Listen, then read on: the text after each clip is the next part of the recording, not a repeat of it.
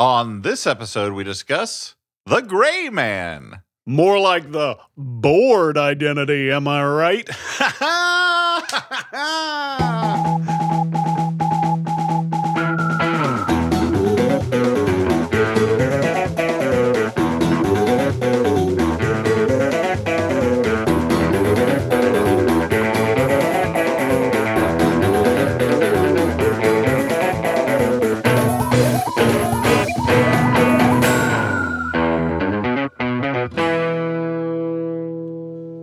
Hey everyone, welcome to the Flophouse. I'm Dan McCoy.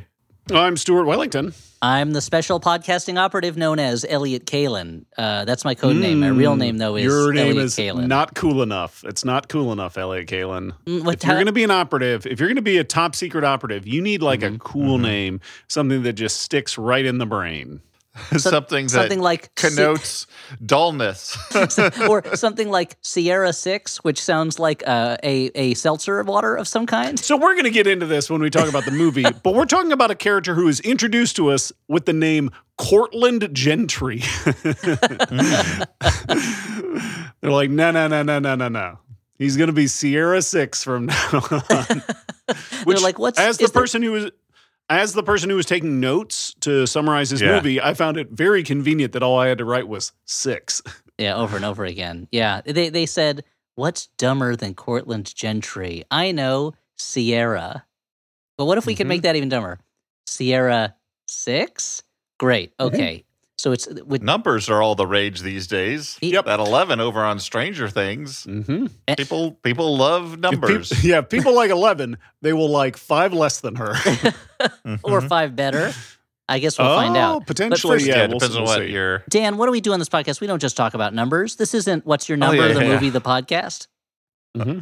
This is a podcast where we talk about movies that were critical or commercial flops. And in this case, I know you're going to say something about Topeka. Also, there's a secondary Topeka-related mission statement, just opinions on Topeka. But in this case, Calm down. The sir. I Gray wasn't even Man- going to say it. I was kind of done with that bit. But if you want to keep it going, Dan, well, we can you keep it going. seemed Yeah.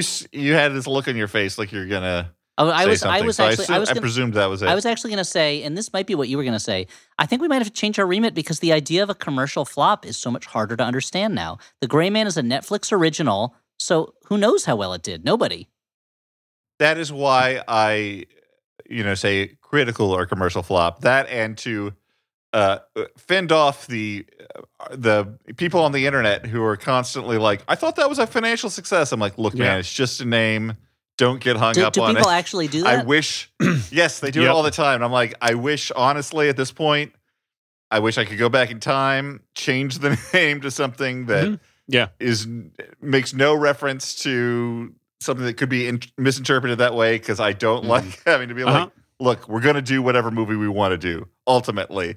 So Dan is the podcaster equivalent of King Kong standing on the Empire State Building, and these internet people are the biplanes that are flying around bothering him with their incessant questions. Listen. Until he drops off out of sheer boredom. But Dan, what you're saying is, I love what that you're you saying, Dan, listen to us. is if you could turn back time, if you could find a way, you would change the name of this podcast to something else. Now imagine Dan is twirling around in a thong bodysuit with sailors all around him. Yeah, thanks for sharing that with us, Elliot.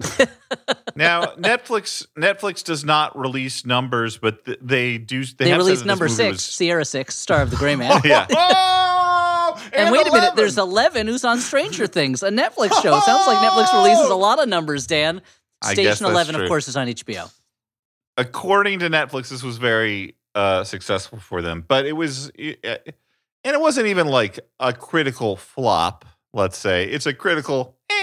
Despite not being good. but- Also, I'll say this, Dan. Yeah. Netflix likes to play, I feel a little fast and loose with the numbers, since I'll turn it on and they're like, this movie is the most watched movie in the world. By the way, it's on your home screen and it's playing right now unless you press a button. And I'm like, wait, does this count as a view? I'm not watching this. I feel like it's a little unfair that they're like, it's amazing. Everybody in the world is watching Squid Game merely because we forced it onto their TV screens whenever they opened our app. That's what they do. The most in popular Squid Game. album is this shitty U2 album that no one wants. Yeah, that's true. Apple could say it's the most downloaded album in music history is this U2 one they shoved onto my phone, and I deleted that shit as fast as I could. I felt that's maybe the most violent, and this shows how entitled and privileged my life has been. That was the most violated I ever felt. Was opening up my phone and seeing this U2 album. Again, says more about me. First world problems. I don't even hate U2 as much as like most people seem to They're these days. fine. Like it's fashionable to dislike, but they put out some really strong albums in the past. I don't want this one. Who can This forget? one Who can forget is not to my taste. that whole thing on the Pop tour where Bono was like the devil on a phone call with somebody? Great stuff. Yeah. Great stuff. The Spider-Man musical, wonderful. I guess that was only two members of U2. The two U2 they call them. The U2 2. Yeah. But yeah, I Yeah. don't want a U2 album Bedge. shoved onto my phone. Bedge, they call it. Now That's that their we're on the celebrity. subject of talking about numbers, like U2, let's talk about the number 6, the hero of the movie, The Gray Man. Now featured on Netflix. According to my television, it's in the top 10 of all movies. Now, I have a question. Why is this movie called? I know it's based on a book called The Gray Man. They barely ever refer to him as the Gray Man. I think they do it once. Well, Why don't they 'cause just call it Number 6 or something like that, or Sierra 6? Well, because I Am Number 6 is already in the movie, right? That's as true. much Unless I as- am number 4, I think. Oh, shit. I mean, number 6 As much is as- Patrick McGowan's character from The Prisoner, but Yeah. they never call him the Gray Man. Dan, sorry, I keep interrupting you on purpose. as much as the Gray Man is a uninspiring name, I think Sierra 6 or 6 would be a less inspiring. Well, those are the Name. only 3 titles Unless possible. you're talking about the musical 6, which has some, It's real like bangers in it. Thumbs up. But It's a huge hit. I mean, the great. Gray Man. He works in a gray area. He was. Well, but he I'm was, just saying they should call him that more in the movie because they just say it Yeah. once. And I mean, a lot of times Or he's they wearing can like just- a gray tracksuit. true. Elliot, were you True. not listening to me before when I was talking about the Flophouse? It's just a name. You can name anything, Oh, whatever the right. fuck you Yeah, want. you can just I've name been it hoisted whatever. on our own flop tard. You're right. I should have been. I should have been more sensitive to the fact that they could just name a movie whatever. They don't have to be Okay. beholden Yeah. to that movie. So The Gray Man begins in 2003 in a Florida state prison. We're introduced to prisoner Ryan Gosling, whose character again is named Cortland Gentry, who is trading quips with which does sound like the name of a kind of mid-level hotel. Yeah. Like a regional hotel. Yeah. Yeah. He's trading quips with CIA agent Billy Bob Thornton. He is a lifetime criminal who's been in prison since he was 15 years old, and seems to have a very good prison barber shop because, he looks great. And I mainly commented on it because Billy Bob Thornton has that very traditional CIA agent look of coming off a 3-day bender. It's great. Thumbs up. I think that's more of a traditional Billy Bob Thornton look. But he looks Yeah. so much. He looks so much more cleaned up later on. I'm guessing it's the wig That's true. department's problem. So we're introduced to this character. We'll find out later on because I'm not going to go through every single jump around and flashback or whatever. But Right. he's in jail because he killed his dad for abusing him and his brother. He was protecting his brother. So he killed his dad and then was sentenced to like 30 some years in prison, which is a lot for a 15-year-old. Well, his dad was the president, though. Oh, that actually makes Oh, sense. wow. Yeah. So I'm going to say that, Stuart, not to throw you off track too early. It's okay. Ryan Gosling plays such a bland, nothing character in this. We're given so little reason to like him, and it felt when in the movie you find out about this killing his dad for abusing him and his brother much later. And by the time it showed up, I was like, too little, too late. Movie. Yeah. It is past the window where I can care about this character, and it felt very. He's a gray man. Here's the thing, Dan. Maybe you call it the Gray Man, but you make him an interesting character for the audience.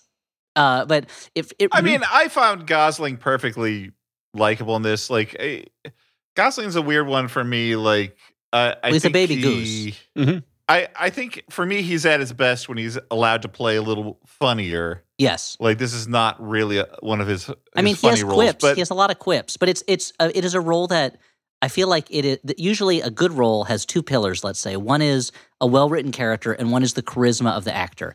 And this role has one pillar, which is just Ryan Gosling's charisma, and Yeah. there's no written character there for him to lean on, and it's even, and you see it even more with Ana de Armas's character, who has nothing. She has no character written for her. It's entirely resting on her shoulders, and it's I by the time they got to that, I was like, movie, if he lives in the gray area, just make him like a morally complex dude. Up to this point, he's like, they're trying to make him into a good guy, which doesn't work for me. I wouldn't mind it. I mean, like, I mind it more with Ana de Armas not having more of a character because, number one, we saw how fun she is as a goofy spy in No Time to Die. But she's so much fun. Also, like, then it becomes like a trend of like having like a bunch of like boring characters. If our lead character, like I think the idea is we see him being abused later on. And the form it takes is his dad, burning him with a cigarette lighter or maybe a cigar. We don't see what actually made the burn, but him being like, if as long as you can, stay calm through this, you'll be unstoppable. And that's fear is the mind killer. That is the gray man's superpowers. He is preternaturally calm. Just sort of self-possessed and calm while all this chaos is going on around, and that could work, but. Yeah, it didn't for you, Elliot. No, it didn't for me. It very much. Well, I will get to it. I have a lot of issues with this. What at first I was like, oh, this is kind of a mediocre programmer. By the end of it, I found myself actually offended by the existence of the movie in some ways. Okay, so we're almost done with the first scene.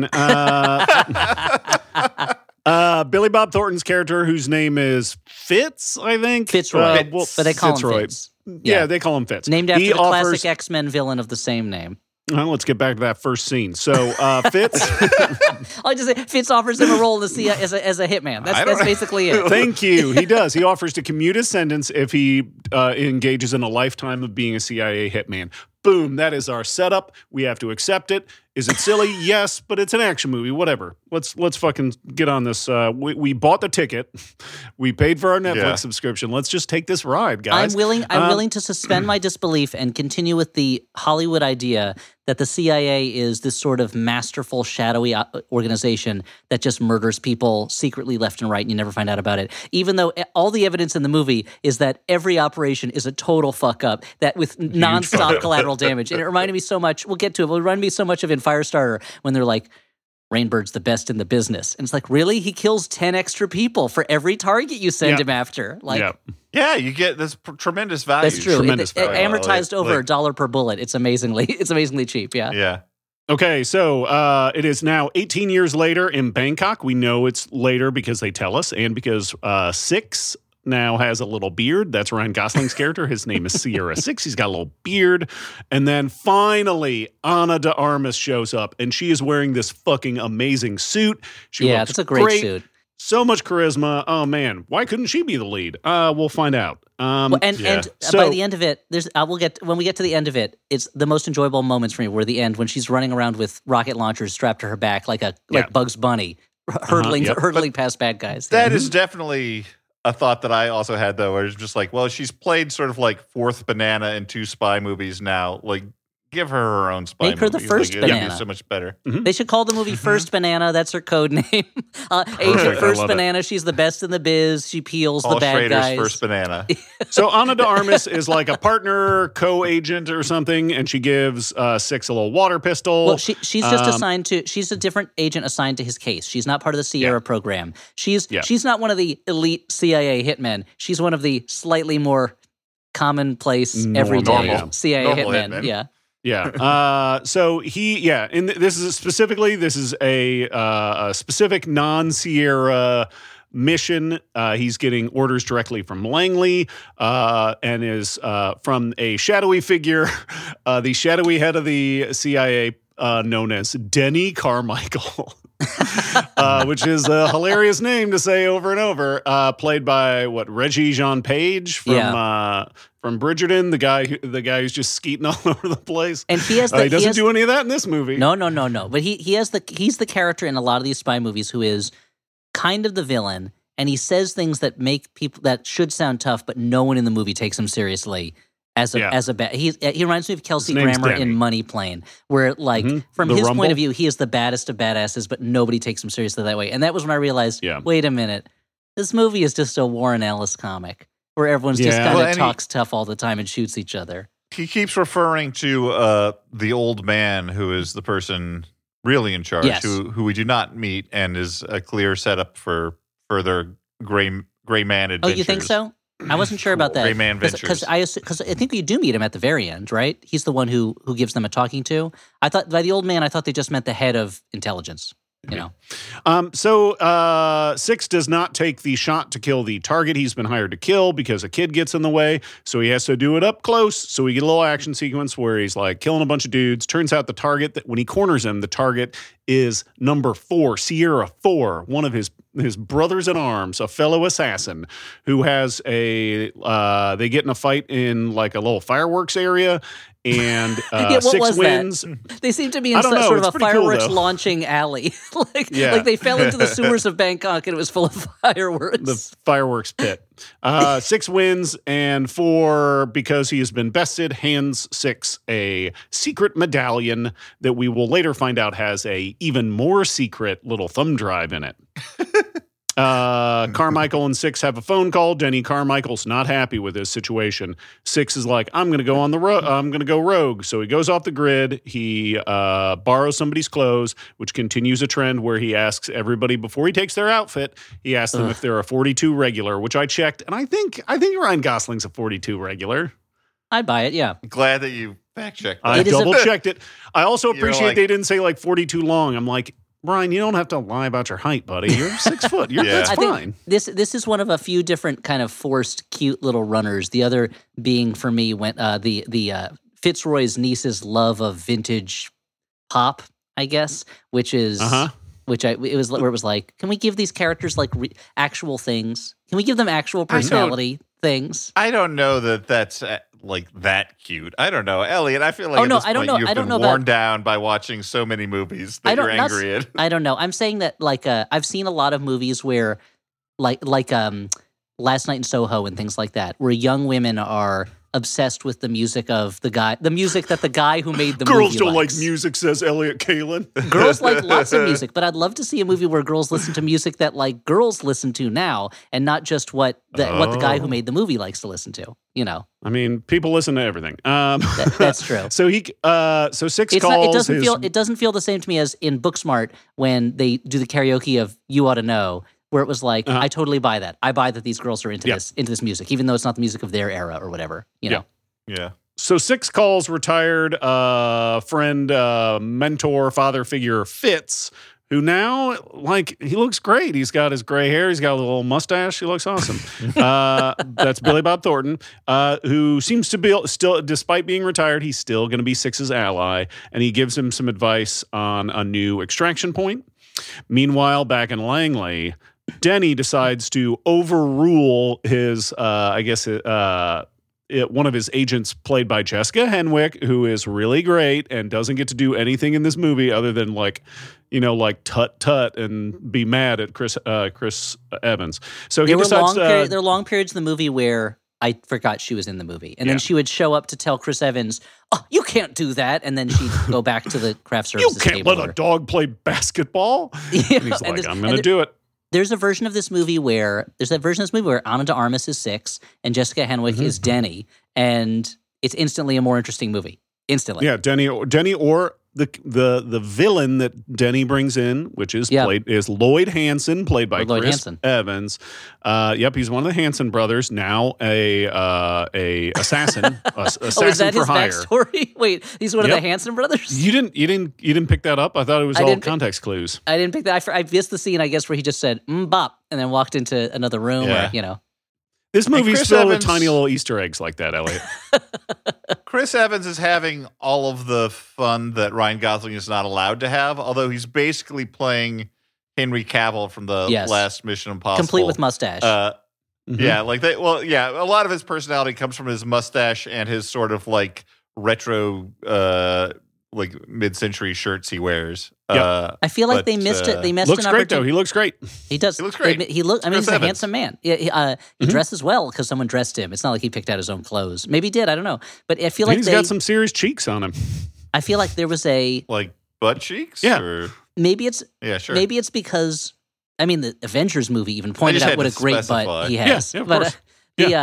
I feel like the Knives Out, maybe because they got to do it first, they got to have this guy who is best known as Captain America kind of surprise the audience in turning out to be not a good guy. And I feel like this movie, I couldn't help, because it's the Russo brothers that made it, I couldn't help thinking that they're like, now we're going to show Captain America being like a bad guy, but it never quite, it doesn't come off the same way. And I kept hoping for the moment where I'd be like, I can't believe I'm seeing Captain America do this. The same way that at the beginning of Once Upon a Time in the West, when you see that Henry Fonda has shot a child in the face, and you're like, that's not what I expect Henry Fonda to do. Yeah. Like, I wish they could have Certainly played not off the of it. actor Henry Fonda. Yeah. Well, the fact that He should be in the fact jail. that he shot a child in the face on the set, and then they had to write it into the movie so that he didn't Yeah, go to it's jail. wild, Yeah. right? True Hollywood stories. So Lloyd is being brought in, but apparently he's a loose cannon. He's an independent contractor assassin with a huge network of killers on hand, and he lives in a castle, I guess. He has a seemingly unlimited budget. Like, he must be spending Unlimited budget, billions yeah. of dollars on this operation. Yeah, I was like, did he set himself up at Versailles? What's going on here? Yeah, so basically in a montage, we see that he kidnaps Fitz's niece, who we later find out has a pacemaker and a fetish for like old-timey records. And it's close to 6. She and 6 Yes. already have a Yep. familial Yeah, relationship. close to the person 6. She's in age. She's In a age she's a teenager. Yeah. It's true. So, Close to 6. She's not. She's so Billy 5 3/4. Her birthday's in a couple months, Billy Bob and she Thornton keeps is like reminding us. Billy Bob Thornton, who is now being held captive by Lloyd, orders 6 to be killed by the same extraction team he arranged. What a betrayal! It's fine. So we get a plane fight on this cargo plane with like flares and smoke bombs, and it ends with a hole being blown in the side of the plane, and like 6 jumps out and has to like chase a guy while flying through the air to get his parachute. There's some neat ideas. Yeah, like one I of feel like those. there's bits where he keeps trying to get a parachute and it either gets sucked out or somebody else takes it. Like, Yeah. I think that's kind of a neat idea. And there's some cool stuff, but it's so, I don't know about you guys, but it was hard for me to follow this one. Yes, I was wondering. I was wondering why, like, this movie is trying very hard to do, I feel like, Mission Impossible type set pieces, and why in the last couple of Mission Impossible movies, those set pieces are gorgeous and they're so exciting. And here, I just couldn't get into them, and I wonder if that was it. That it was moving so fast, it was hard for me to follow exactly what was happening sometimes. Yeah, there are some action set pieces in this that I actually like a fair amount, but this one is kind of hard to follow, and it weirdly like cuts off before you would expect it to. Yeah. Like, it kind of feels like the movie's like, all right, well, you've seen one of these things where a guy dives after a guy and like does the thing where he makes his body small so he can catch up and get the parachute. It's like you don't need to see it before. happen. It, Yeah. So let's Scott just cut it McCloud off, right? pops out and explains it. It does feel like the movie goes, and then the plane explodes, and 6 has to jump out, and he's going, and yada yada yada. You got the idea. Anyway, he's calling You get the Fitzroy. rest. You get it.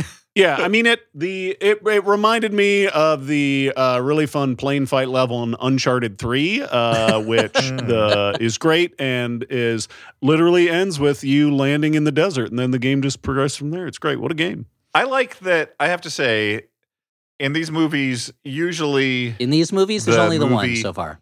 I know they're making a sequel and a spin-off of some kind. On Wikipedia it says a spin-off film which will explore a different element of the Gray Man universe will be written by et cetera, et cetera. What other elements of the Gray Man universe are there? There's I nothing. mean, let's just hope it's Ana de Armas. I guess so. It's a paper-thin universe. No, movies of this ilk. I am glad. Listeners, I know all universes are paper-thin if you believe in the M-brain theory of stacked universes. Look, I don't Man, you would have been roasted online if you hadn't given that so- Good save, dude. disclaimer. I'm so glad I covered myself. Yeah. No, in movies of this ilk, they usually make it that, Fitz would be the bad guy, like that we're supposed to be shocked that this character that we only now met and is a shadowy government person betrayed his like son-like assassin character. And I liked that this movie at least was like, no, they actually have a good relationship. It's just that he got pushed out. And then like the one time that Fitz is like forced to betray him, they have a little call on the phone. It's like, yeah, they've got my niece. And 6 is like, oh, okay, cool. Like, understood. Yeah, I get it. It's all in the game, baby. So at this point, 6 has managed to escape the first genuine attempt at his life. He is on the run. He landed in Turkey. So Yum. And Lloyd has now scrambled assassins from all over the world. We see assassins from all different locations with, monuments and other landmarks in the background. So we're like, oh wow, that's the Sydney Opera House. It's ridiculous, and they're all walking up to their planes fully armed, as if Six is going to jump out of the plane at them. And so many of them are wearing like skull bandana masks, and it's like you gotta wear. You put on your cutest outfit when you're going to kill Six. I guess so. But like best case scenario, you've got a plane flight to get to where Six is. Like, relax. You got some time, That's true. Put your yoga pants on. Get your head it's a perfect time. It's a perfect time for us to have a flashback. Woo! 2 years ago, the Gray Man is wearing a dope suit, and he has to be a babysitter for Fitz's niece, whose identity has been leaked to, assassins all over the world. And Denny Carmichael's like, I don't care about that. You don't need protection. Where Fitzroy lives on his show, yeah. So he has to. So Six, despite having no background in babysitting, has to babysit Fitz's niece, who has like a some glitchy kind of pacemaker. Pacifier. I know, like some kind of ninja next door. Some kind of adventure in babysitting. Yeah, like some kind of Mr. Nanny. So we get a little reveal that one of Six's tattoos is just the name Sisyphus on his arm. It's pretty cool. That's a good tattoo to get. She plays after having a scare with her pacemaker. She puts on a quirky record, which is perfect for an action sequence, which is what we get. An assassin shows up, and Six beats him up pretty quick, and it's fun. Okay, that was it. That was the whole flashback. We're back in present day in Vienna. That was and that's all just to set up that now Six also cares about this niece, and Lloyd went too far in doing that. Up until this point, we thought if he met the niece, he might just gobble her up. Like a wolf lying in a bed pretending to be a grandma. Yeah. Like Saturn thinking he's eating a child, but it's just rocks. Stupid Saturn. Look under the swaddling clothes. What a fool. I didn't realize one of my kids was just super dense and round. Well, down the gobbler he goes. Yeah, what a dumb sense. Titan. Hephaestus probably looks like a rock. Okay, so I like that Stuart is edging slowly into a Greek mythology hot or not section that I'm really excited to finally hear. Oh, I thought it was the Stuart Wellington roast of Greek mythology. Oh, hell yeah. You thought Kratos fucked up the Greek gods. Now it's time for Stuart. Okay, hey, I see King Midas is in the audience. Get a load of this asshole. Hey, buddy. How's that gold silverware doing for you? I like to think that I'd be a little more specific than just say, hey, look at this asshole. But you know what? That's just how you start. I'm just buying time for the old wheels to start turning. Yeah. So we're in present day Indiana. Medusa's here. Don't look. Anyway, continue. Don't worry, we'll have more of these jokes as the show goes on, folks. Okay, so Six meets up with a quirky hacker guy to find the tracking information for Chloe's pacemaker and get new passport photos taken. So that, of course, means it's time for us a shirtless Ryan Gosling shot. He's covered in scars and tattoos, and he's completely yoked. Like, this dude looks amazing. 0% body fat. And you know what? Despite all those scars and tattoos, I think I could fix him, guys. Don't fall into that I trap. Can fix this guy. No. It's not your job to fix him.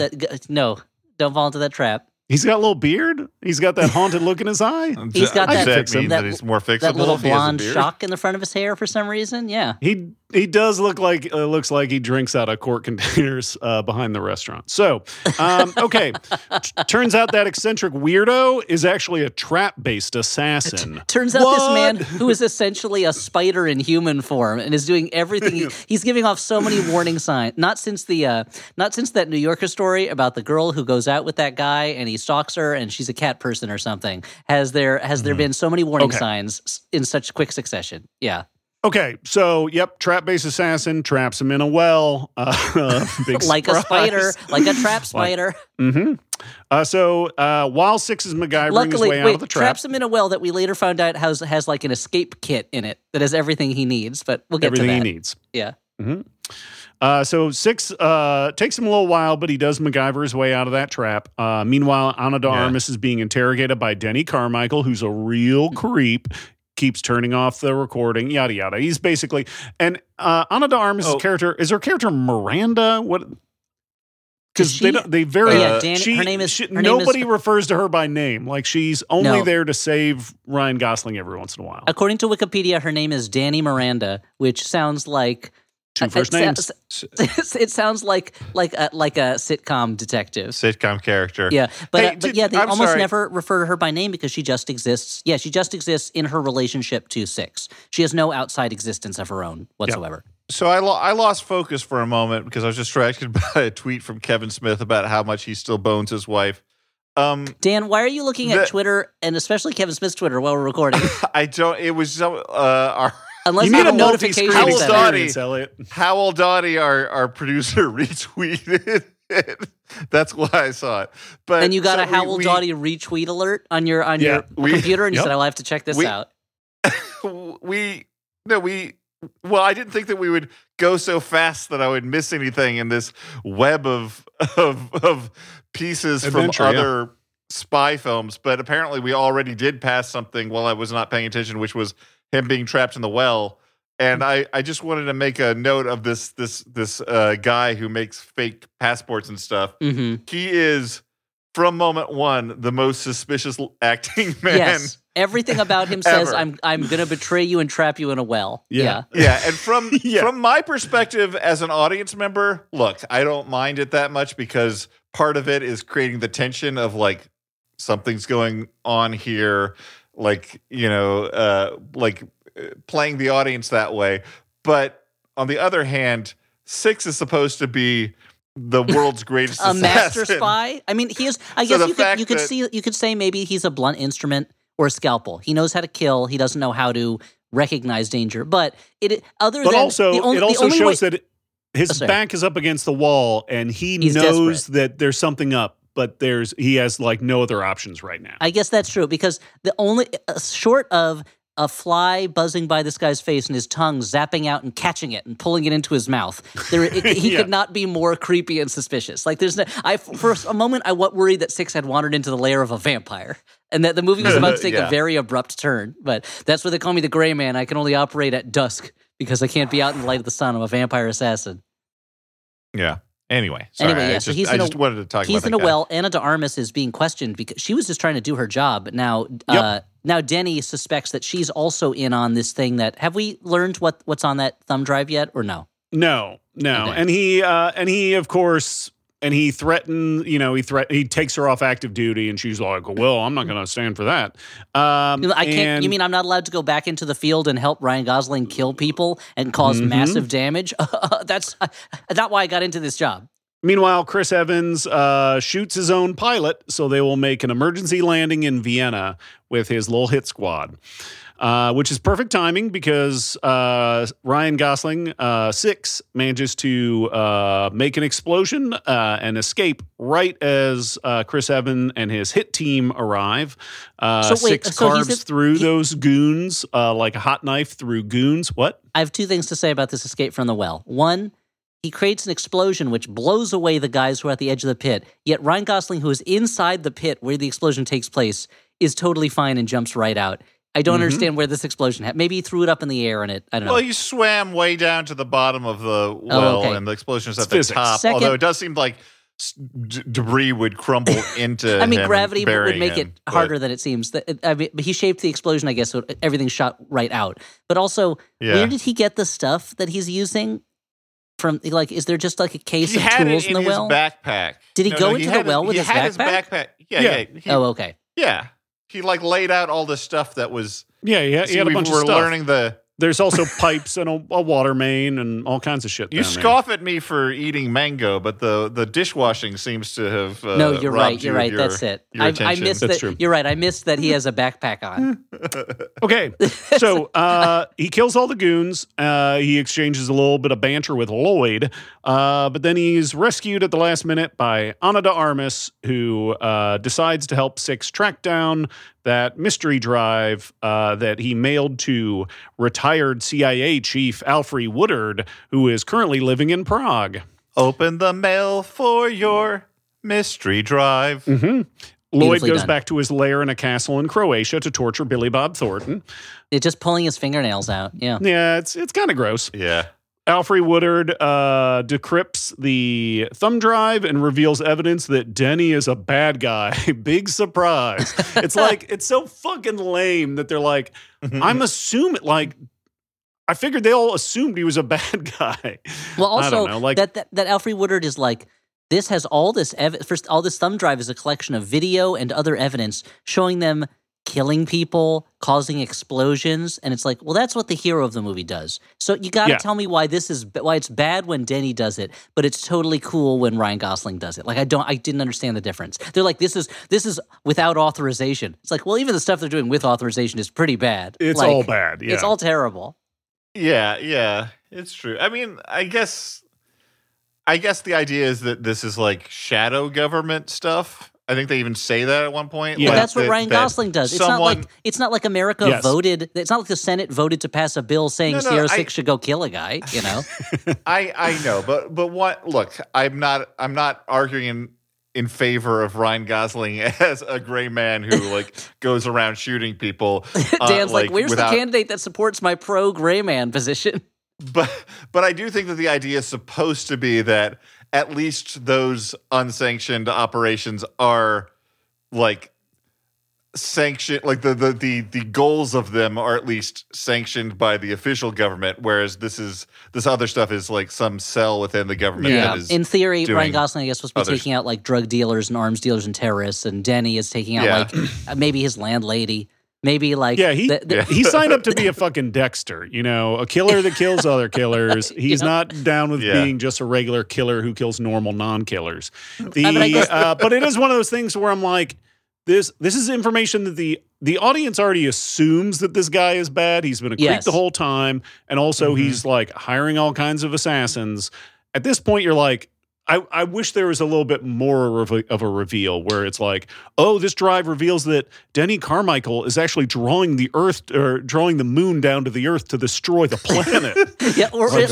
Like, Denny Carmichael has a secret double life as Osama bin Laden, like something that means something, as opposed to just like. I mean, but the movie doesn't really. I guess that's what it comes down to for me. Is like, all these movies are just excuses for people to shoot things and blow them up. Yes, but here the excuse is so weak that it feels like explosion porn and shooting porn after a certain point. And the idea that, well, of course, Ryan Gosling has to murder dozens and dozens of people in order to save this one girl, like, or that we can watch a shootout, as we're going to get to soon, between an army of mercenaries and Prague police officers who are legitimately trying to stop a gun battle in the middle of Prague. And it's just like that. The movie just wants you to kind of the movie is not rough enough for this to be like Heat, where we're supposed to question the thin line between villain and hero, and it's not fun enough for it to be the Ana de Armas to be Heat. Yeah, but it's not fun enough for it to be like a James Bond movie where you're like, well, this is a cartoon world. I'm not supposed to take this seriously. You know, it's Are we at? Sorry, are we at that shootout now? Just about to. So they learn that they can't copy the drive, so 6 now has to wear it on a little medallion around his neck. And it looks a lot like the medallion that the bad guys all want in Minions: The Rise of Gru, which my family and I went to. That's good information, actually. So the first time the medallion showed up, I was like, wait a minute, is this a crossover with Minions: Rise of Gru? Wouldn't surprise me. Yeah. Because later on there's a joke where Chris Evans refers to Ryan Gosling's character as like looking like Ken, which is wild because the whole time Ryan Gosling was doing press for this movie, he had that like platinum blonde Ken hair from the Barbie movie they're making. Playing Ken, like, Man, what an awesome choice. Okay. I will also mention, and one more thing about Minions: Rise of Gru is that, the first time my younger son ever went to a movie in the movie theater. It's the movie he wanted to see. And my wife has not been in a movie theater, I think, in 3 years because of COVID. And she kept saying, I haven't been to the movies in 3 years, and I'm seeing Minions: Rise of Gru. This is the movie I've been waiting 3 years to go to the theaters for. And I thought I just found it very funny each time that she was so disappointed in that. I mean, yeah, but she could also, you guys could go see a movie. Yeah. It's more. Maybe your wife's trying to tell you to get some babysitters and go out to see a Dan, movie. we don't all Maybe have. that's her We don't hint. A have whole Alamo club of babysitters. We don't all have Alamo season passes and a complete disregard for mortality. We can't all just go see True. every No, I'm movie. saying go see a good movie. What are you Yeah, talking actually, like, if that's a she's pretty mad good about seeing defense, a bad dude. You're movie, like, go not see all a of us good can one. spend our afternoon watching a piece of shit like Minions Rise of Gru. Yeah. Well, when you gotta keep what the kids are you busy. talking about? That's true. No, you leave. You make the kids go see the movie by themselves. Then you go across the way. You go see Bodies, or some shit. I don't know. Whatever you want to watch. I don't care. But also, that's the difference between Danielle and me, because like if I had not seen a movie only for 3 one. years, I don't care Otherwise if the it's same. Minions Rise of Gru. I'd be like, this is amazing. I love now Minions Rise of Gru. I love It's my it. favorite Yeah, movie yeah. ever. Like just yeah. the pleasure of being there. I would have been like, yeah. Minions, do your thing, whatever it is. Show Cinema. your banana butts. I mean, and yeah. make noises. Their thing is showing their butts and making my children scream nonsense words for hours afterwards. Love it. Yeah. This is my kid. Although I've gotten back at my kids, they always go. So they think the minions sound like this: "Kuda, kuda, kuda, kuda." That's what they say to be minions. And I go, "Are you calling for Kuda, kuda, my favorite aria from Eugene Onegin, Lenski's aria before the big duel scene?" And they go, "No." And I play that beautiful aria, Kuda, kuda, and they get so mad at me. So anyway, I'm fighting back against minions with Russian opera right now. So we'll see who wins. You're a real gentle minion. So, Thank Alfred Woodard's apartment gets attacked by goons. Six and Anna de Armas briefly escape. Alfred Woodard blows herself up in one of multiple like last moment sacrifices to kill goons. to save six and- of all people. Yeah, she's saving Six, who's an assassin. Six gets picked up by Czech police pretty quickly, and he gets handcuffed to a bench. And then the hit squad arrives and starts blasting everyone. And this is one of our big action sequences. This scene This is is the huge. marquee action scene. This is a huge action scene. It's enormous. Yeah. It's- And I gotta say, guys, I liked this action scene. Okay. Like I know, like it is I know that Elliot has moral issues with it, and I wish I didn't. understand. I wish I could just sit back and be like, look at it, stuff blowing up. But I did end up having moral issues with just how huge this action scene is, and that it's happening in the middle of a city, and that Well, that's- they are continuing the James Bond tradition of other cities and other countries exist so that Americans and British people can go shoot the shit out of them and blow people up and things like that. Sure, fine, great, And but also the fact that they're also- fighting over nothing. They're fighting over the evidence that Denny is a creep, which we already knew. It's not like they're fighting over Which nuclear codes. we're or only something like that. confirming with this fight sequence. It's not Like, like the whole it's not like point of the- Blofeld has the a scene, laser though, is, satellite like- that's a danger to the Earth. It's just to catch Denny. They do well. That's the ridiculousness of it, though. Like they do, like they send in a bunch of cops, and Chris Evans' team of mercenaries is like just using sledgehammer tactics, just shooting up everyone. And like this is the point at which the woman with Chris Evans, who you mentioned before, like voices what I had been thinking much earlier in the movie. Like, what kind of covert operative is Chris Evans? Like, none of his operations are covert, and now it's like going crazy. And like she's like yelling, she's like, "You're just shooting cops now!" And it's a nutty scene, and I enjoy Ryan Gosling just like being behind this bench, this concrete bench, handcuffed to it, trying desperately to get the gun That's next under to the him. bench. Then I mean, it's a discovering great that the gun is setup. out of bullets, and he has to reload. He has to Yeah. get I feel more it's bullets. it's a That's fantastic cute. setup, and I wish there's a certain point at the scene where Ryan Gosling becomes almost an extra in the action scene, and I wish it was more focused on him because while watching it, I was like, this is a great setup. He's handcuffed to a bench. These hitmen just keep going after him. For some reason, they don't decide to come behind him.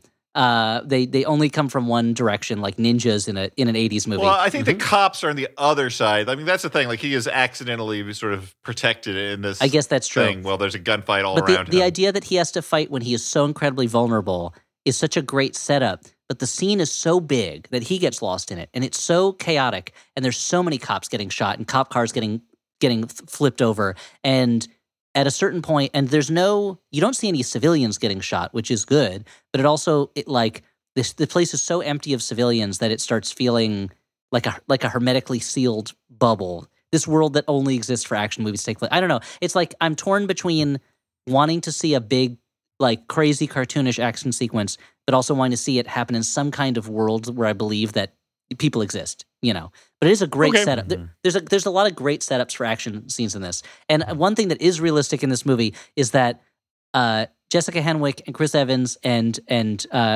Denny Carmichael nonstop keep reminding the audience that their characters went to Harvard, which is accurate to people who went to Harvard. They do not stop talking about it. And so we learn so much that more about it for you.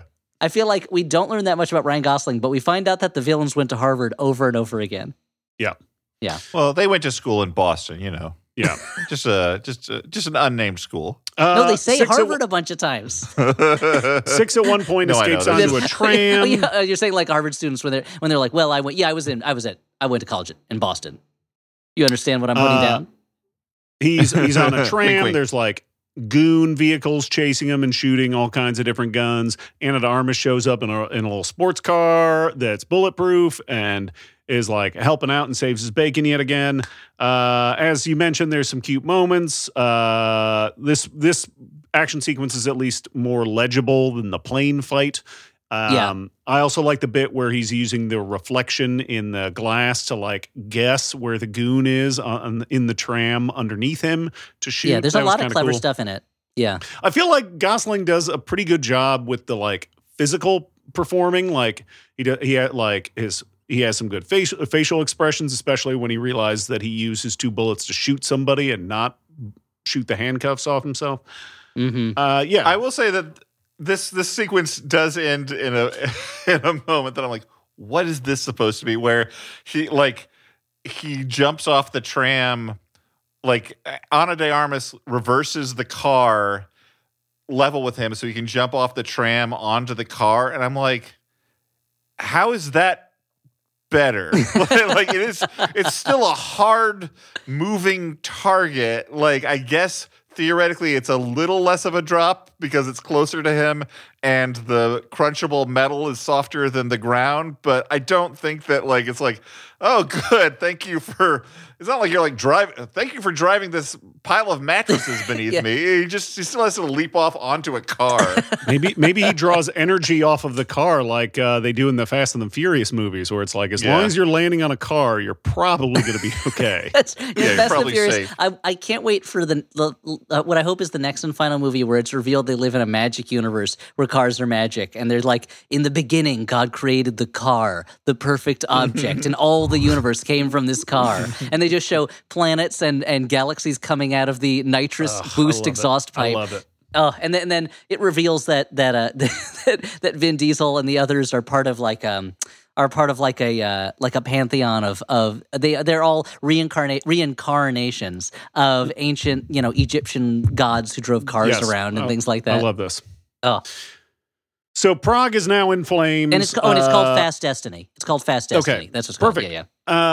Prague is now in flames. 6 and Ana de Armas infiltrate a hospital in order to track Chloe's pacemaker, and then they get attacked by a knife guy assassin who has a very nice suit.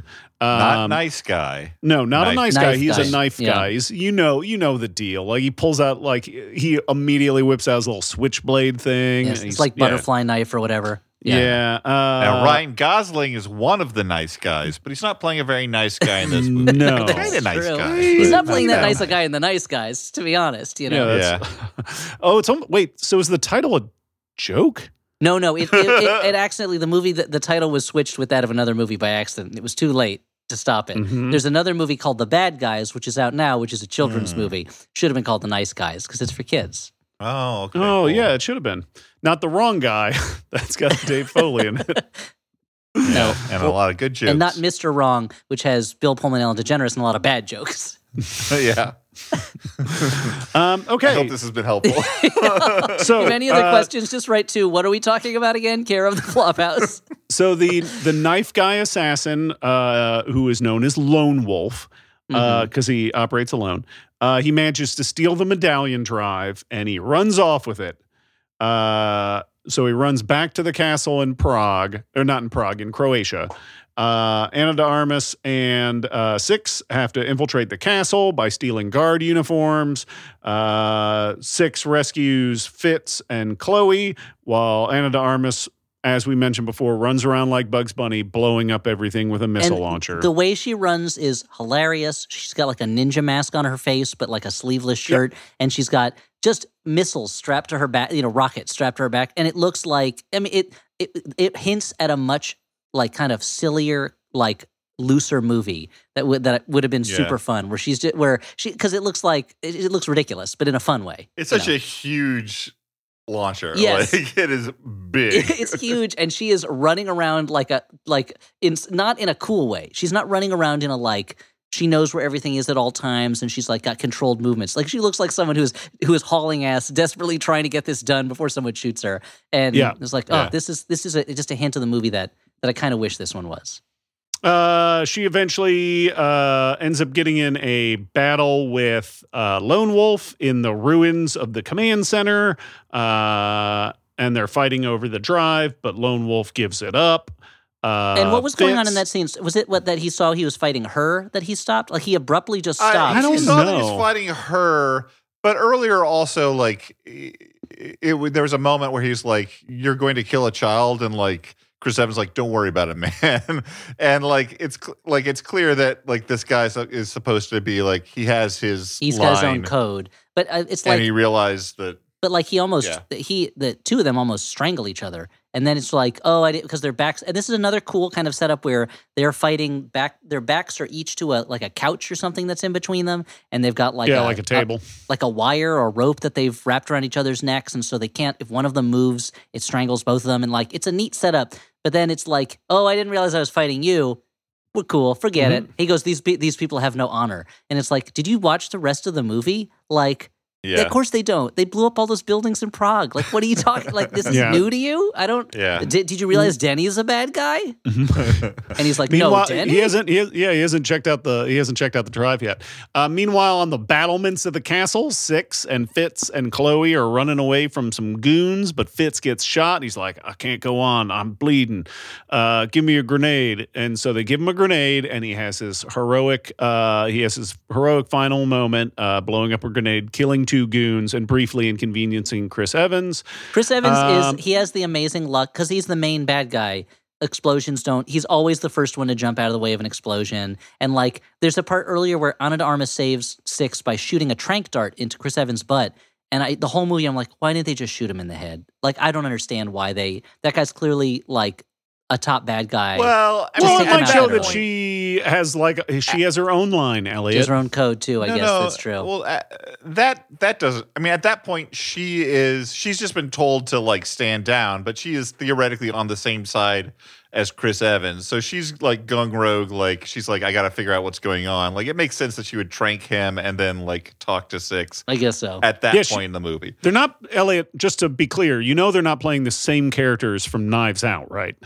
Oh, that's what it was. I thought they were still in the Knives Out-verse. Yeah. And so she should know he's trouble. He tried to get her arrested, Yeah. Yeah. Spoiler alert. She also hasn't read that character hasn't read the script to the movie. So everyone else in the movie seems to have, though, because at a certain point I was like, why do these characters care about what's happening to each other at a certain point? Like, it becomes very personal between Six and Lloyd at a certain point when the drive is no longer really an issue, when they don't really... Yeah.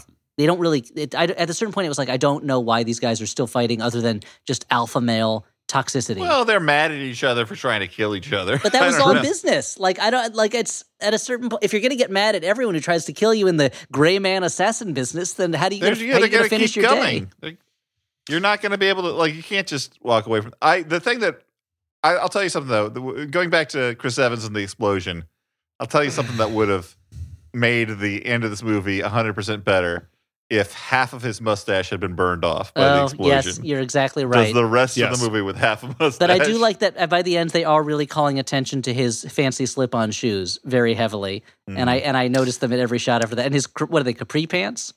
Yep. So so at this point, the gray man and Chloe are escaping using the moat because they're in a castle. And Chris Evans goes chasing after them, and this is where we get a big twist. Like just like how a movie of this caliber has a huge twist ending, this podcast has a little bit of a twist ending. Because you know what, guys, I did not watch the rest of the movie from here because I thought we were recording an hour later. So what the fuck happens in the end of The Gray Man? Will you please tell me? I am dying here. Okay, tag me in, Coach. I'll get this one. You rest, and I'll take on the Bash Brothers here. Okay, thank you. So they're trying to escape in the moat. I didn't take notes because I thought you were taking notes. The important thing is to be clear, I was taking notes. Yeah. The important thing is that Lloyd catches up with Six. They catch up to each other. They go into a hedge, and Lloyd catches up with them. He captures Claire and puts a flare gun to her head, and brings her to a hedge maze, which leads to like a little fountain. And at the fountain, Hansen says, "I'll let Claire go if you fight me, Six." And so Six and Ana de Armas is like, "I've got the shot." And he goes, No. Go to the end of the hedge maze and meet the girl there. I'll take this guy on. And so they have a one-on-one This makes no sense. This is what I wanted to talk about because it's like, or hear me out, shoot Chris Evans and then go get the girl. But here's the thing. It doesn't take that long. Well, but I wonder. There's no reason. Here's where I'll defend this movie because you're right. That's exactly what they should have done. Two things. One, at this point, like you guys are saying, it's just personal. He's been trying to kill him. He doesn't like Chris Evans. He's going to go after him. Two, early in the movie, he wouldn't take the shot because there was a kid possibly in the way. I don't think he trusts Ana de Armas to shoot Chris Evans without hitting the girl. I think he just, at that point, he's like, if she's in the way, I'm not going to let it. But at one point, Chris Evans does, as we've said, let the girl go. Yes, so and then she should Chris still Evans just shoot. then. Oh, but then Ana de Armas is like, ugh, to get to the hedge maze, I better leave now, or else she's going to be waiting for me. I'm all tuckered out the bathroom before I go. There's going to be a lot of goon traffic in the hallways of this castle, so I got to get there.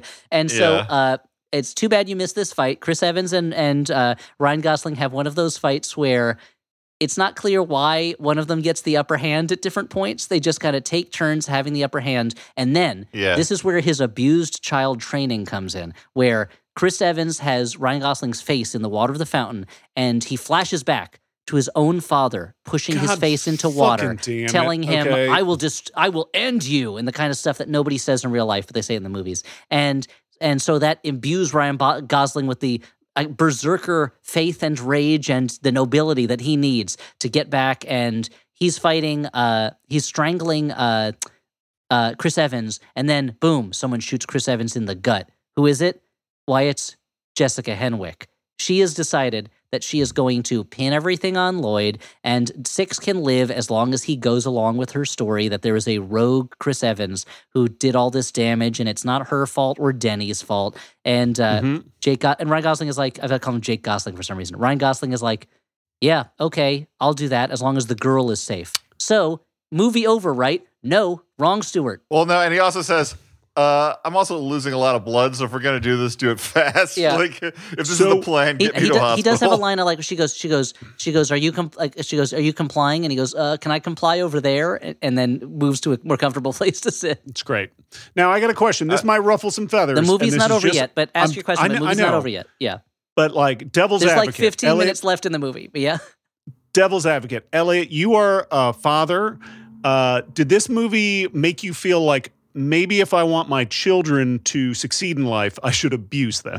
No, you know what? I'm going to be honest and say it didn't. I've never had dreams of my children being super tough, cool assassins with no emotional lives and no personal lives. I've always wanted them to. Right now, my older son wants to be a Dodgers baseball player / engineer.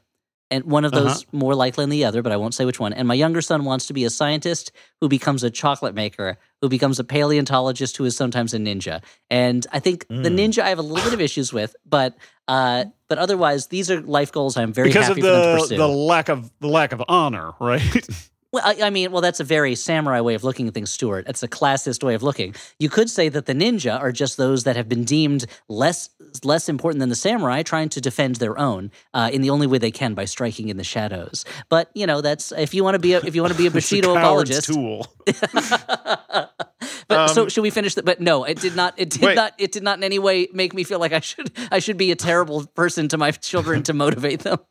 This is a small thing, but I do want to call out a moment I liked, which is they have this like last fight in the fountain in the middle of the hedge maze, and like Chris Evans at this point has like a couple fingers missing, and like there's like open wounds, and they get like he stabs Ryan Gosling so the, many times. It's crazy. Yeah, and he goes into the water. And Chris Evans like clearly is like he like gets this like fountain water on his wound, and he goes I loved it because I'm like that's what I think every time like there's dirty water on an open wound in a movie. Yeah, I will say this. This is like if there was. This is not. This, I mean, the fight scenes in this movie are great. The choreographed great. Like everyone's doing a great job in them. Like I wish it was shot a little bit more cleanly, but otherwise, it's one of these scenes where I'm like, I'm not quite sure why they're fighting, other than to show who's got the biggest dick in this moment, and that is not a reason that really is going to get me emotionally invested in this fight. You know, at a certain point, I'm watching it just to watch the choreography, I guess, like an ice skating routine. Yeah. But but Chris Evans does give little moments of like character to it that are basically he's playing a petulant asshole, so like it's easy for him to add those moments of character where he's just kind of a dick or he reacts badly to things. Anyway, so there's also a part where Ryan Gosling slams Chris Evans' head into a sculpted vase and it shatters. And I was like, wait a minute, what is this fountain made of that his head just shattered it? Like it should be made out of concrete. Like this is crazy. He should be dead if he hit it that hard. But anyway, it's a movie. So now Suzanne Brewer, Jessica Henwick's character, she's taken Claire, the girl, hostage, and basically said, I'll watch her and make sure nothing happens to her, but you have to do what I say, Six. And someone meets with Denny and Ana de Armas and Jessica Henwick and basically says, I don't like what happened, but I absolve you of all charges. And I assumed this was the old man, but maybe it's somebody else. Maybe it's the Inspector General. I don't know. He's not named. And Jessica Henwick says to Denny, now Six will do whatever I tell him because I've got this girl, and she's the new Denny now. But at the house where Claire is being held by these gunmen who do make her lunch, they didn't hire someone else to come make her lunch. The gunmen do it for her. She comes back to her room, and the record that she played 2 years ago when Ryan Gosling killed those men in her house to protect her, it's sitting up on her record player with a note that says, play me loud. And she starts playing it loud. That's the cue for Ryan Gosling, who has escaped from the hospital bed that he was imprisoned in one of those escapes where they don't show it. They just show that there's dead or knocked out soldiers lying in hallways, and he hit the buckle he was handcuffed to is unbuckled because I guess their choreography budget was out. Ryan Gosling goes to the home and kills all the gunmen there and takes her away in a Jeep, and that's the end of the movie. The end. That's the end. Although this is a part of the movie, by the way, like most of the movie, I was actually able to do what Elliot was not able to do, which is like turn off my moral compass. I wish I could do it. I wish I could do it, Dan, but I'm just not as sociopathic as you.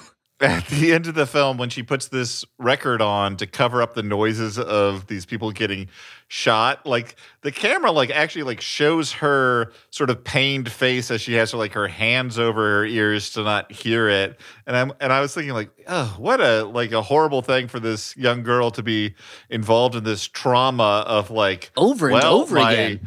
My protector, my assassin protector, told me to put this record on so I could ignore the screams of the men he's killing to rescue me. Like men potentially with families, and who just made her lunch. Yes, and well, that's the other thing. The body count is enormous in this movie, and there's certain points where it's like these are.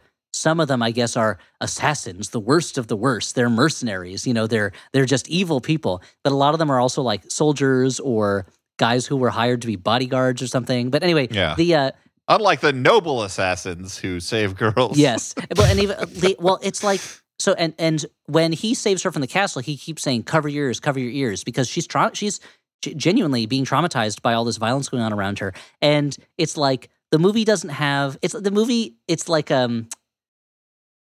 I wonder if the movie believed in itself a little bit more, like The Professional, which is objectively has a lot of not okay things going on in it. That that the fact that it was made by a creep who I think genuinely believed that in the nobility of the main character, like kind of gives that movie a certain weird energy, where you're like, well, I don't agree with it, but at least I know the guy making it really does believe that you can be a weird. You can be a weird outcast hitman who falls in love with a teenage girl. Like, I don't think it's okay, but at least the guy making it. Whereas this, it's like it doesn't have that weirdness. So when I can't just be like, well, the person making this was a strange person. Instead, I have to be like, oh, regular people made this movie where this girl is repeatedly having to go through her life being put in danger and violence going on all around her, and with only the thinnest shred of the song "Silver Bird" as a force field to protect her from. Yeah. Before we get into final judgments, you mentioned the guy making this movie isn't a weirdo. So the movie was made by the Russo brothers, who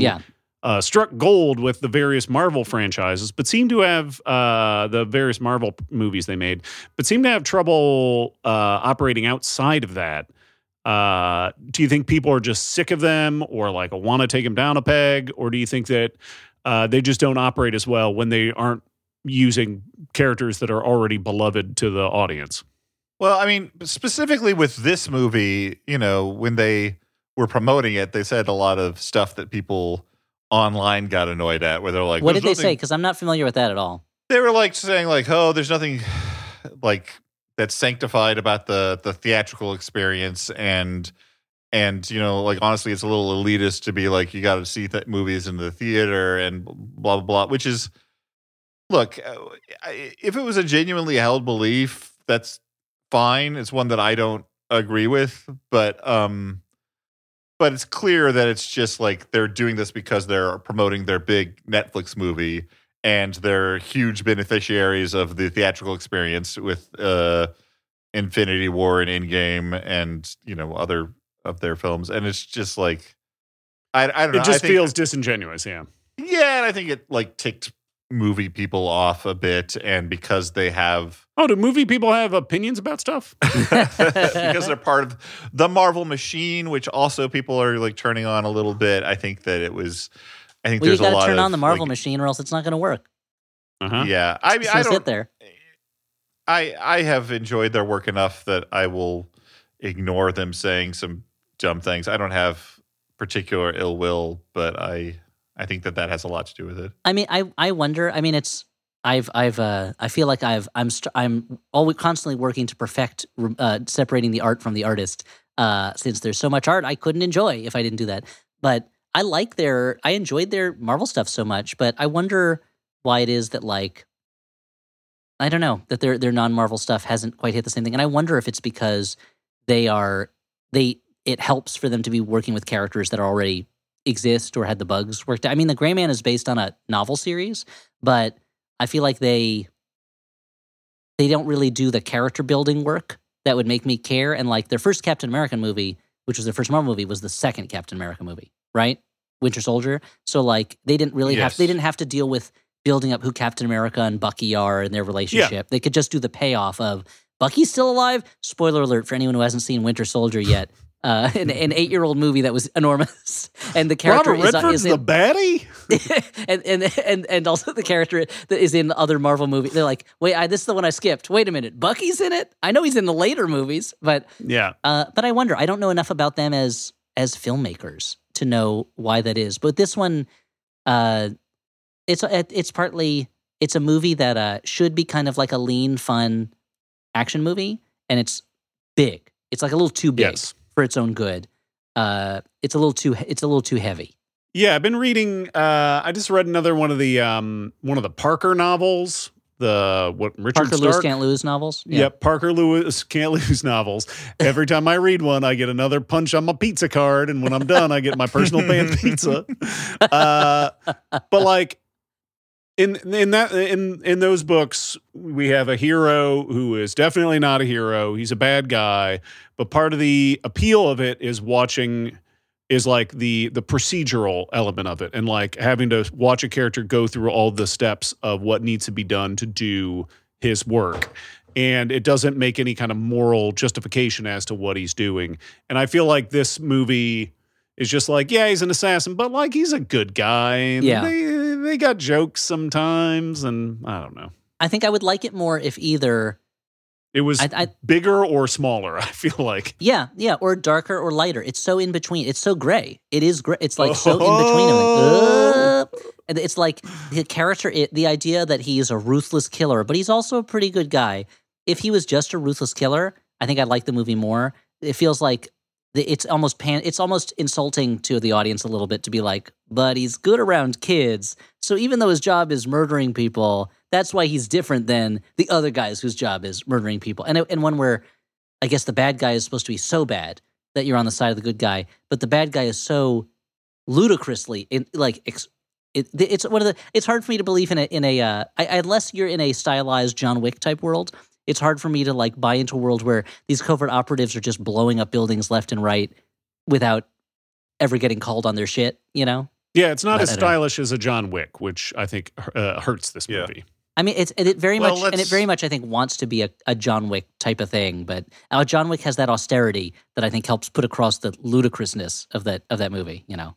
I mean, it started out with austerity. Yes. It is extremely baroque. No, but that's the now. thing. It starts out with the first movie has that super austere way of doing it. The next movie is bonkers, and the third movie gets more bonkers. But this movie, it's like they established the foundation, basically. It's the same way that the Fast and the Furious movies weren't always them surfing on cars and flying through the air and stuff like that. And going into outer space, Going into outer space, Once upon a time, they were just Point Break. It's so funny. It's so funny that when that first movie came out, I remember so well people being like, "Oh, it's so refreshing to see just like a stripped down little action thriller without all the bells and whistles," and then it became the most belliest, whistlest franchise that there ever was. They're gonna have to Air horns. They're gonna have to drive so fast they go back in time and visit their younger selves and be like, "You guys got to start learning all kinds of shit because you're gonna be flying."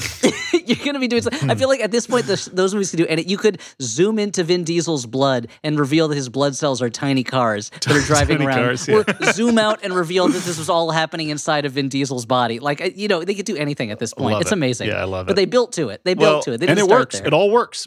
Yeah.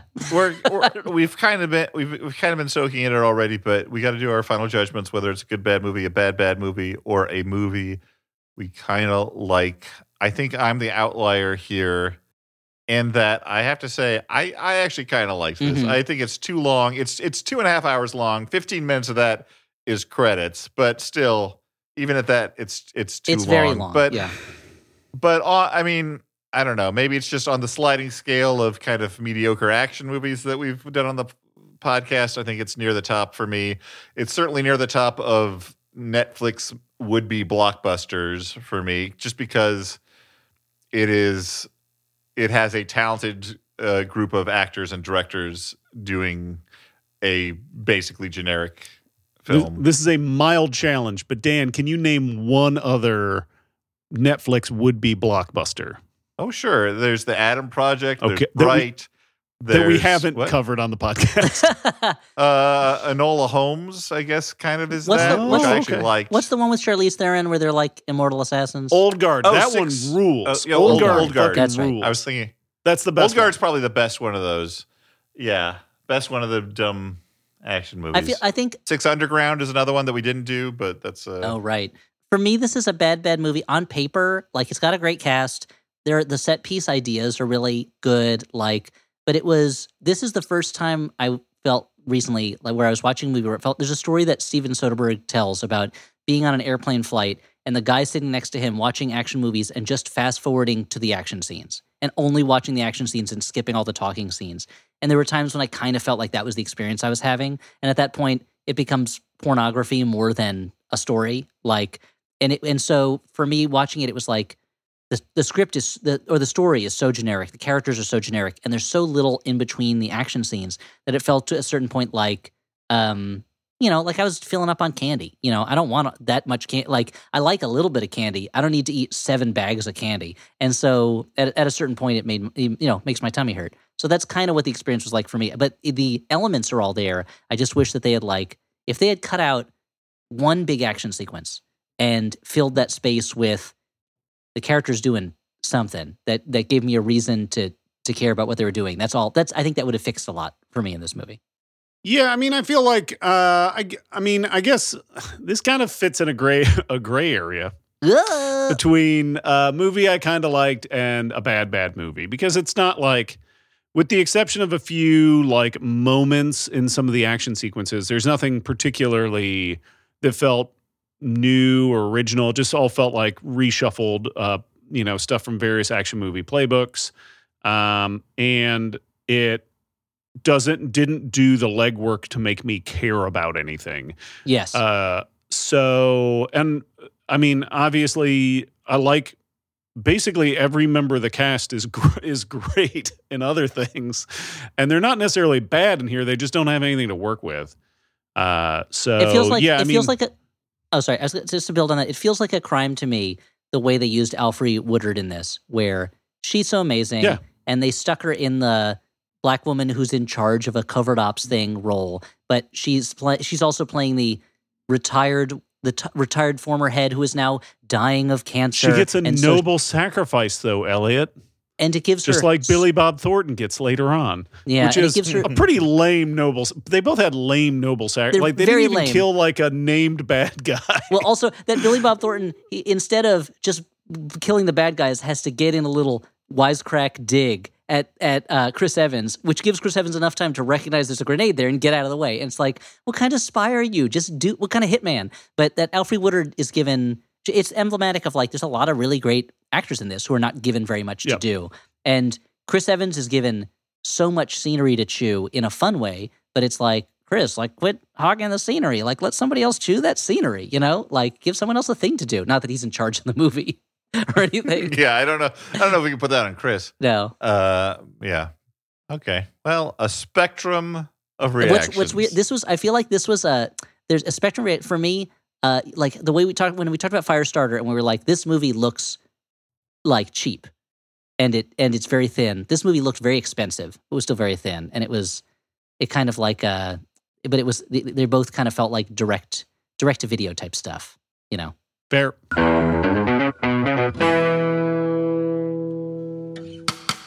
It could happen to you. You're all grown up now, a professional adult with diverse interests and hobbies. And one of those hobbies is video games. You just can't help it. They're so good now. If that's you, we're here to tell you, you are completely normal. I'm Maddie Myers. I'm Jason Schreier. And I'm Kirk Hamilton, and together we form Triple Click, a podcast about video games. If you think you might be a person who likes video games, we hope you'll give Triple Click a listen.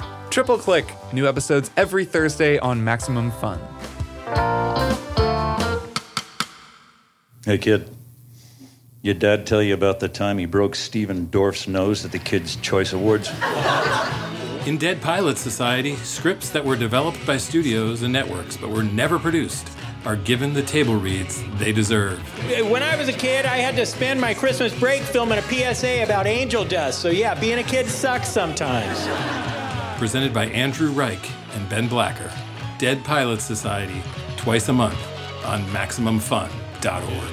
You know, the show you like, that hobo with the scarf who lives in a magic dumpster. Doctor Who? Yeah!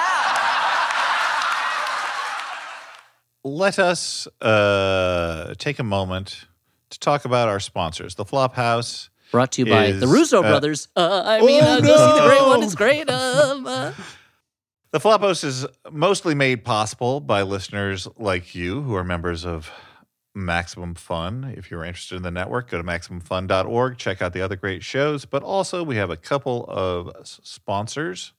This week, we are sponsored by Squarespace, the all-in-one platform for building your brand and growing your business online. Stand out with a beautiful website, engage with your audience, and sell anything, your products, content you create, and even your time. You can sell your time on Squarespace. Just like in the movie In Time. I have a few extra minutes just lying around. Maybe I can get some bucks for these guys. Yeah, get some bucks. Stand out in any inbox with Squarespace email campaigns. Correct Don't correct them. They won't like that. But collect them. Collect email subscribers and convert them into loyal customers. I think they will like being corrected. Everybody wants to be right? So let's make them right by correcting them. Use insights to grow your business, learn where your site visits and sales are coming from, and analyze which channels are more effective. Sell your products on an online store. Whether you sell physical or digital products, Squarespace has the tools you need to start selling online. So why not go to squarespace.com/flop for a free trial. And when you're ready to launch, use offer code FLOP, F-L-O-P, to save 10% off your first purchase of a website or domain. Elliot is trying to listen to something. I can see. Sorry, I heard a child crying, and I was just want to make sure that see if they're okay still. Now You're like, is it Thank God it's someone else's child crying. Yeah, I don't. Because that I don't need to embark upon leaves more happiness for my children. There's a limited supply of happiness. Yep. Every child that cries means more happiness for my kids. Hey, everybody. Stuart. What's that? We got a Jumbotron. Do you enjoy media? Do you enjoy a media that has a subversive sense of humor? Do you love things that are so bad they're good? Don't understand what RuPaul means when she says a queen's look is camp? Then check out Is It Camp? A podcast all about the queer subgenre of camp. Hosts Sam and Sarah, a drag pro wrestler and an enthusiastic nerd, and both queer, discuss films, TV, music, books, and any media they think might be camp. Search Is It Camp or at Is It Camp Pod on all socials. Sam is at Reese Indigo, that's RHYSINDIGO, and Sarah is at Sour Citrus Lady, that's SOURCITRUSLADY. Bye. So search for Is It Camp on all your podcasters of choice and subscribe or follow on their socials at Is It Camp, and follow the hosts at Reese Indigo and at Sour Citrus Lady. I did it, guys. That was a mouthful, but it was fun. You should feel very proud. Thank you. Anyone have any other plugs before we move on to the next segment? Sure, I'd love to plug the second volume of the Maniac of New York series, Maniac of New York, The Bronx is Burning, is out in a collected trade in stores now. Go to your local comic book store, find it there. Maniac of New York, Volume 2, The Bronx is Burning, on shelves now. If you haven't read the first volume, Maniac of New York, The Death Train, pick them both up. They're good. I like them. Patton Oswalt's always talking about how much he likes them. Stuart thinks they're great. The thing is, I wrote them. The idea that my friend Elliot has made a very good comic that is a twist on Friday the 13th makes me slightly jealous, but it is good enough that I get over my jealousy almost immediately. Oh, thank you, Stu. I appreciate that. Just clicking buy now and your order. But he's not buying your book. He's buying some socks, a hat. I am buying your book, although on a major commerce website that I won't mention. Good because, cover. Excellent. There's no image available for the cover. Oh, if I click on it, I see it. Huh. Oh, wow. Weird. Okay, this is all fascinating content. Some sliber sleuthing. Some sliber sleuthing. That's when and while we're plugging, drool all over your computer, yeah. Yeah, while we're plugging shit, you know what? In addition to being a super fun, cool podcaster, I also own a couple of bars in Brooklyn. One is called Hinterlands Bar. The other is called Minnie's Bar. You know what? If you're in Brooklyn and you need to wet your whistle, go to one of those bars. Hinterlands Bar, Minnie's Bar. Why not? If it's Hinterlands, I might even be there. Dan might even be there. Minnie's is a little further away. But he still might be there. Still, possibly. It's possible. Dan, help him out. Come on. It has happened. Let's move on to letters from listeners. Listeners like you. You write them, we read them. This one is from Timothy. That's last the agreement, name withheld. not the other way around. We're not writing anything for you to read, except unless it's Maniac of New York. Yeah. I write that. That's true. This letter, we've all certainly had a wonderful time discussing / debating the merits of Kansas's 5th largest city, Topeka, but the time to get serious has come upon us. It's time to discuss somewhere else, a place known for the world's smallest natural waterfall, that claims the director of Purple Rain amongst its residents, that boasts the writer of Captain America, Symbol of Truth, Tochi Onyebuchi, amongst its former residents. The birthplace of the Eddie Current Game Call. What? The place where Amy Archer Gilligan, the inspiration for Arsenic and Old Lace, may have claimed her first victims. That's right. It's time to talk about Newington, Connecticut. Please feel free to commence. Warmest regards, Timothy, last name withheld. Well, it seems like you've covered all the bases. Yeah, I don't know if there's anything more to say about it. I think Elliot's sharpening his knives over there. He can't wait to dig in. Mm-hmm. I'm sad. I'm sad. I'm sorry if I mispronounced anything. I mean, you're sad, sad too. about it too. Yeah. But I'm sad just in general. But I'm sorry about that. Wait, So, Newington? Connecticut. Yeah. Okay. New ING ton. That's a ton of newings. I feel like sounds like a made up town, but thanks for writing in. I'm sure we're going to do some research and roast the fuck out of it on our next mini. That's Dan's next mini called Newington. Where is that? Who cares? It'll come Dan, out in you a have to couple of do weeks. that as a mini now. Of course, the thing is, this writer didn't give us their opinion of Newington, right? Like we want that's people's the thing. opinions. They don't want to about poison these the well. places. That's true. They don't want to discriminate the jury. Stuart, prejudice it. you do bring up a good point that the construction of Newington sounds like someone is just sort of like, as they go along, be like, it's New Ing ton. Connecticut. Too many things going on Is there. that really? That's where you're from? Can you tell me the name of it again? Yeah. Well, why don't you read it back to me, and I'll tell you if it was right. This letter is from Stephen, last name withheld, who Stephen writes, Hawking. Hi, Beaches. From Beyond the Grave. I've been following some of Stuart's exercise journey via the Clock app. Cool. Who hasn't? But I'm curious It's if you would share a America's journey. workout. America's journey at this point. Yeah. Have we done this already? Share a workout routine? Have you talked about this on the podcast?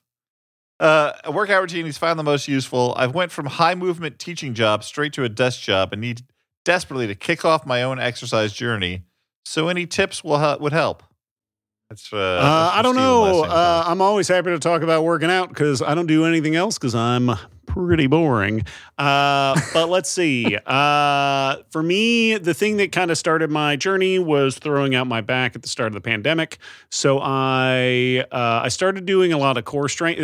It was mainly lower back focus. So I did a lot of core strengthening stuff, and I do so like leg lifts, reverse leg lifts, some like bridges. Bird dogs, dead bugs, You're just making all that things kind up of stuff. now. That's- Squats, and supplementing that with stretching for about at least 30 minutes every morning with a lot of like leg and back stuff. But then since then, I started going to the gym when they reopened, and I have a trainer that I like a lot, and I'm doing a lot of strength training. So I do a 4-day a week upper lower split. 2 leg lower body days, 2 upper body days. And those upper body days are a nice mix of push-pull exercises. And I like it so far.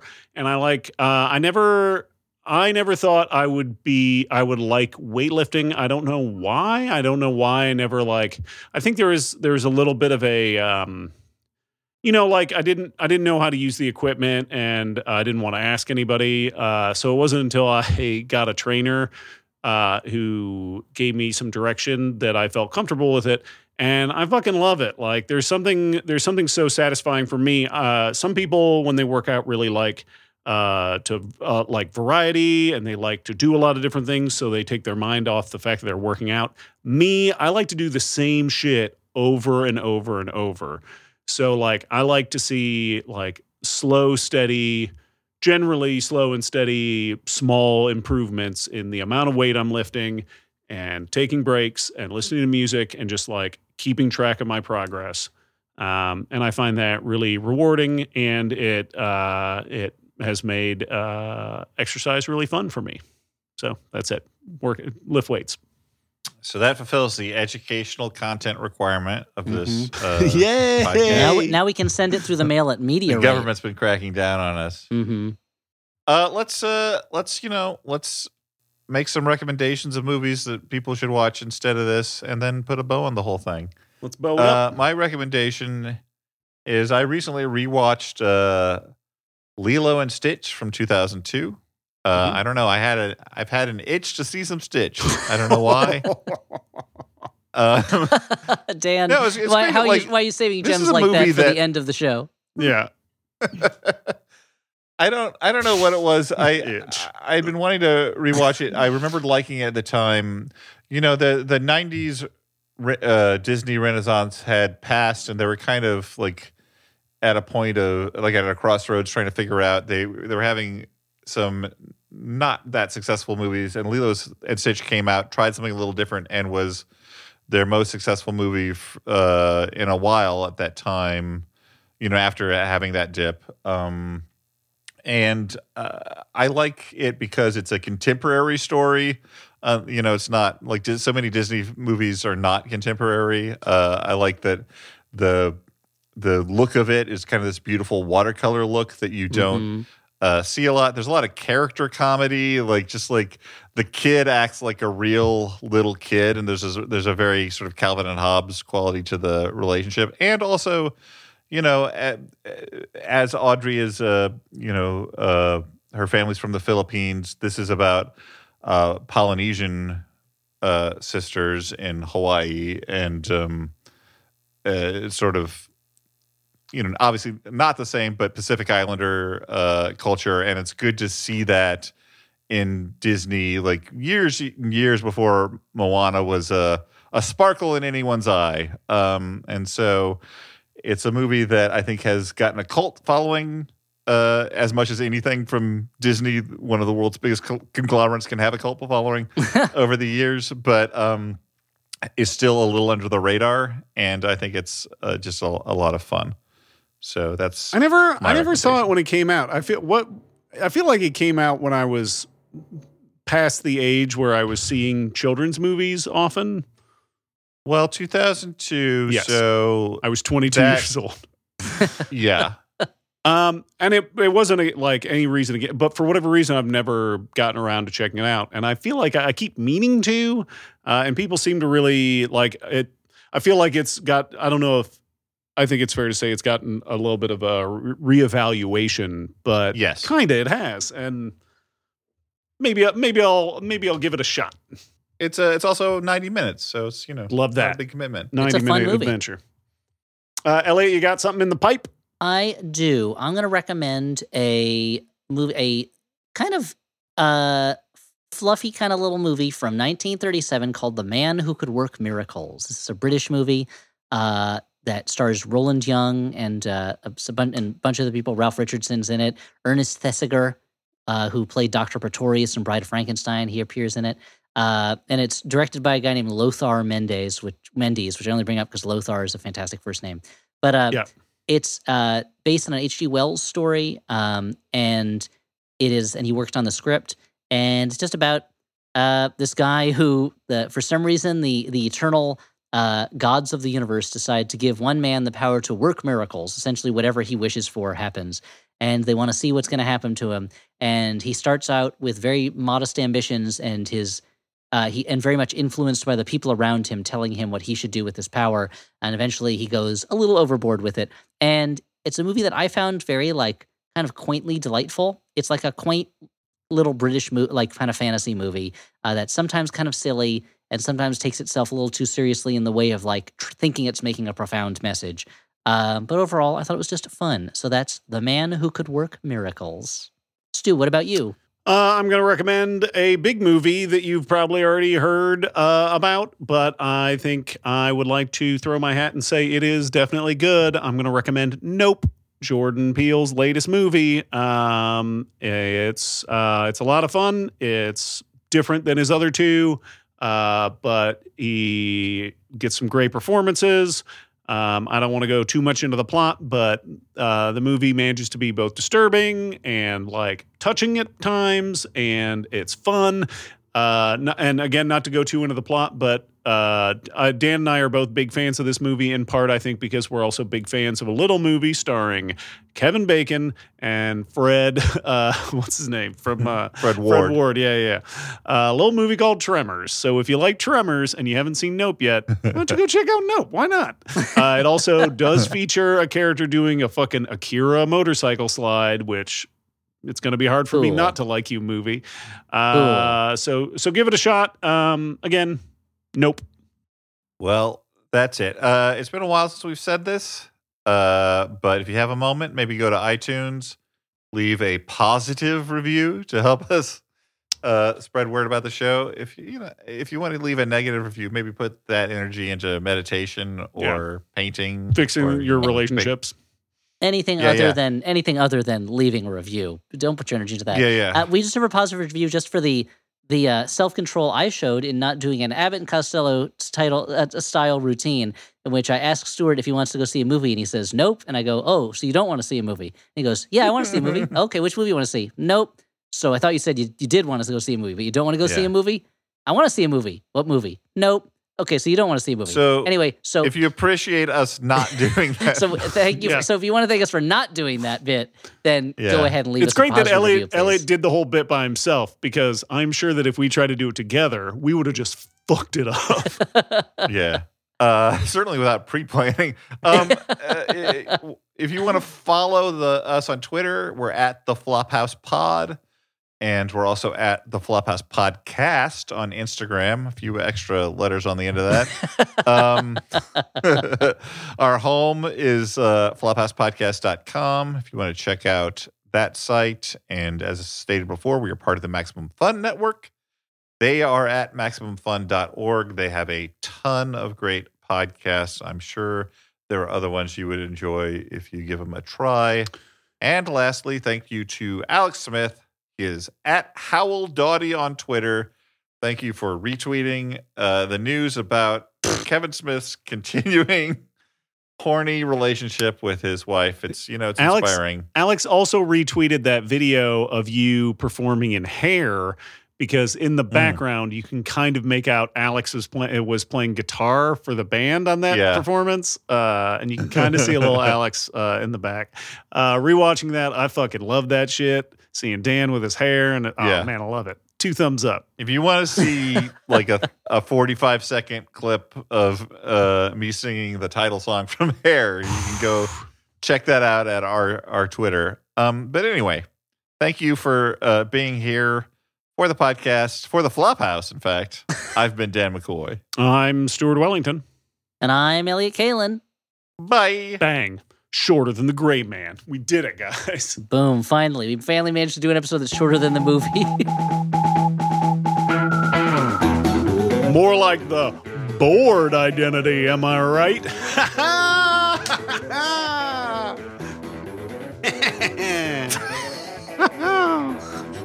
Okay. Ooh. All right. And think you can top that shit? Top that shit. That was great. No, that was great. That was perfect. Untoppable. Untoppable. She's alive, damn it. Let's do it. It's a miracle. MaximumFun.org. Comedy and culture. Artist owned. Audience supported.